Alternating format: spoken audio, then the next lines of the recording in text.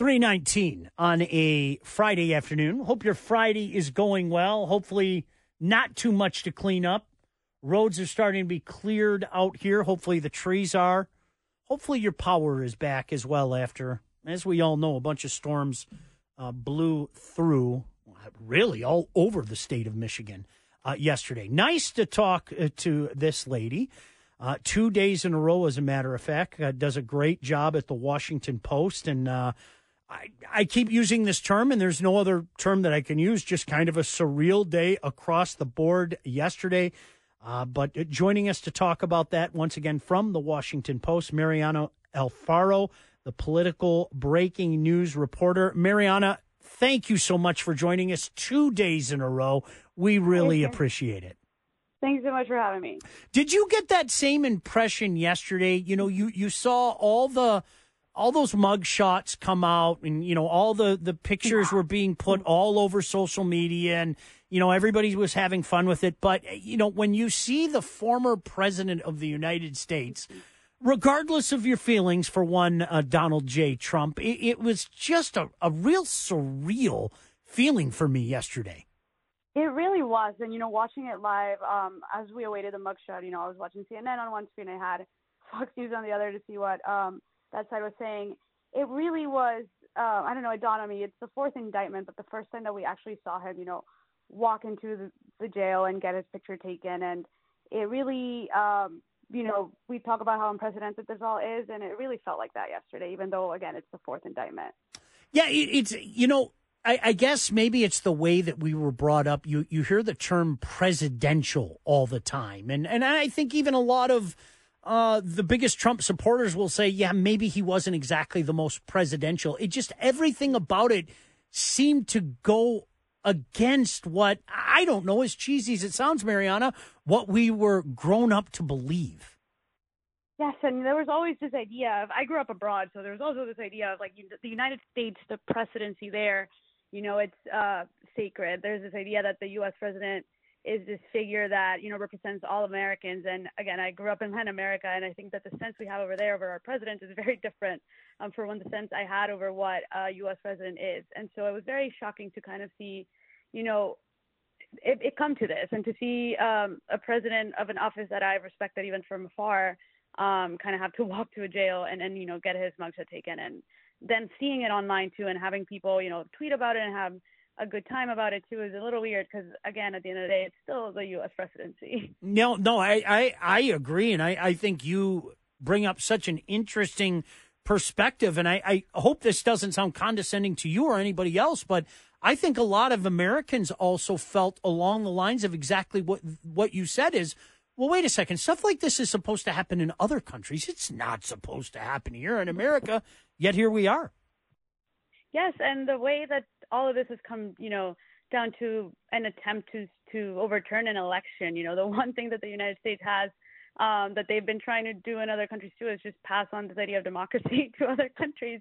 And so, I mean, we'll see where these indictments go. I think specifically Georgia, and I think I mentioned this the other day, yesterday, it's just that the details are so expansive, and there's so much evidence, and there's, you know, not only him on trial now, but it's, you know, 18 other people who were also part of this big plot to overturn the election. So I know that we have a similar case going on in the federal level with Jack Smith, but the one that Fani Willis is doing over there has so much, you know, space for finding out new things, or so much opportunity to have all these other people who are also involved, you know, say something new that we haven't heard before, just to paint a better picture of what actually happened, and how, you know, we were so close to not actually having the results of the 2020 election verified.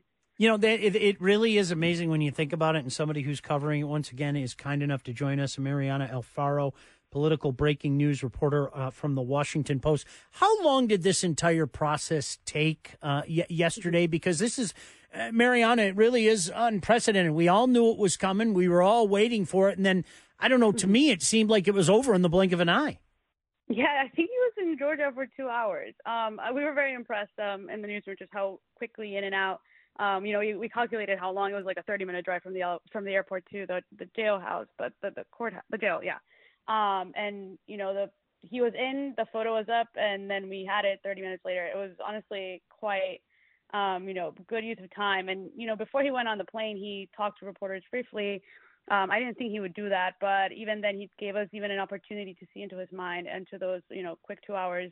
And again, he's just sticking to his point since 2020 that, this shouldn't be happening, that this is very sad, that he is innocent. But again, now we have, different investigations to prove whether he was or not. Yeah.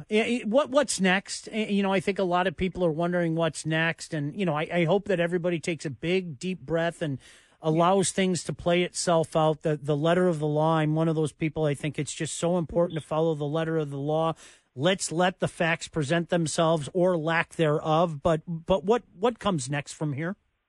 Yes, so we're still waiting, for all 4 of these investigations, just a trial, when the trials are going to start, specifically with Georgia, because it's so expensive. Again, it's 19 people.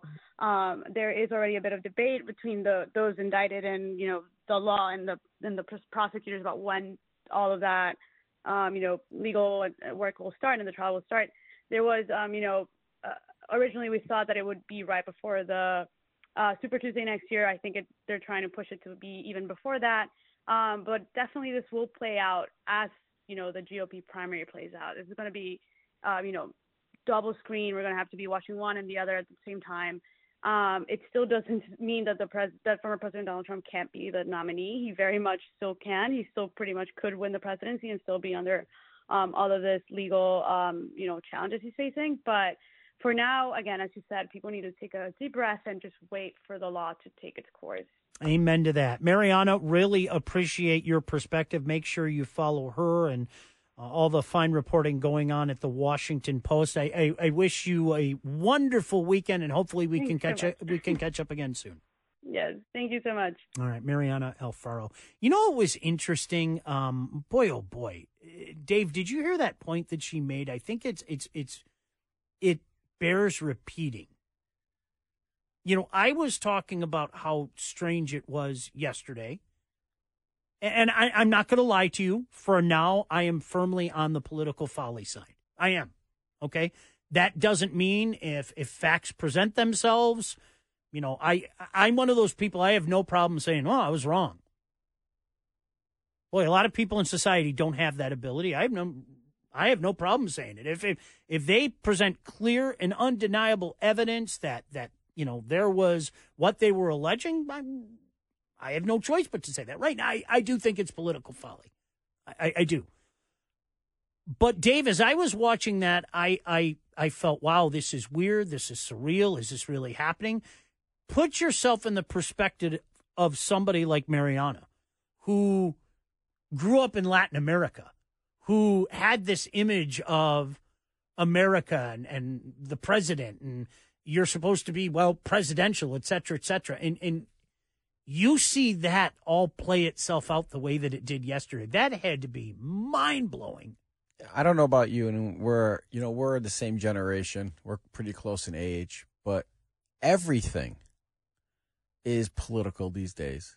Everything. 1,000%. It never used to be like that. 1,000%. It never used to be like that. I think it ended in the Reagan era. I do. I think it ended in the Reagan era. I think there were. I was a big Reagan guy. I think there were a lot of people that had no choice but to say, okay, the great communicator, and he did a pretty good job with most of his policies. In my humble opinion, I think every president since then, the lines have been drawn, starting with William Jefferson Clinton. I also feel that social media plays such a big role in politics today. I go back to 2000, I think, and it was Gore and Bush. Hanging chads. Can you imagine if there was social media like it is today back then? It was a big deal, but it wasn't nearly as big as the voter fraud that is supposedly going on now. The fake stuff that would have come from that, my goodness gracious. All right, glad you can join us, 760 WJR.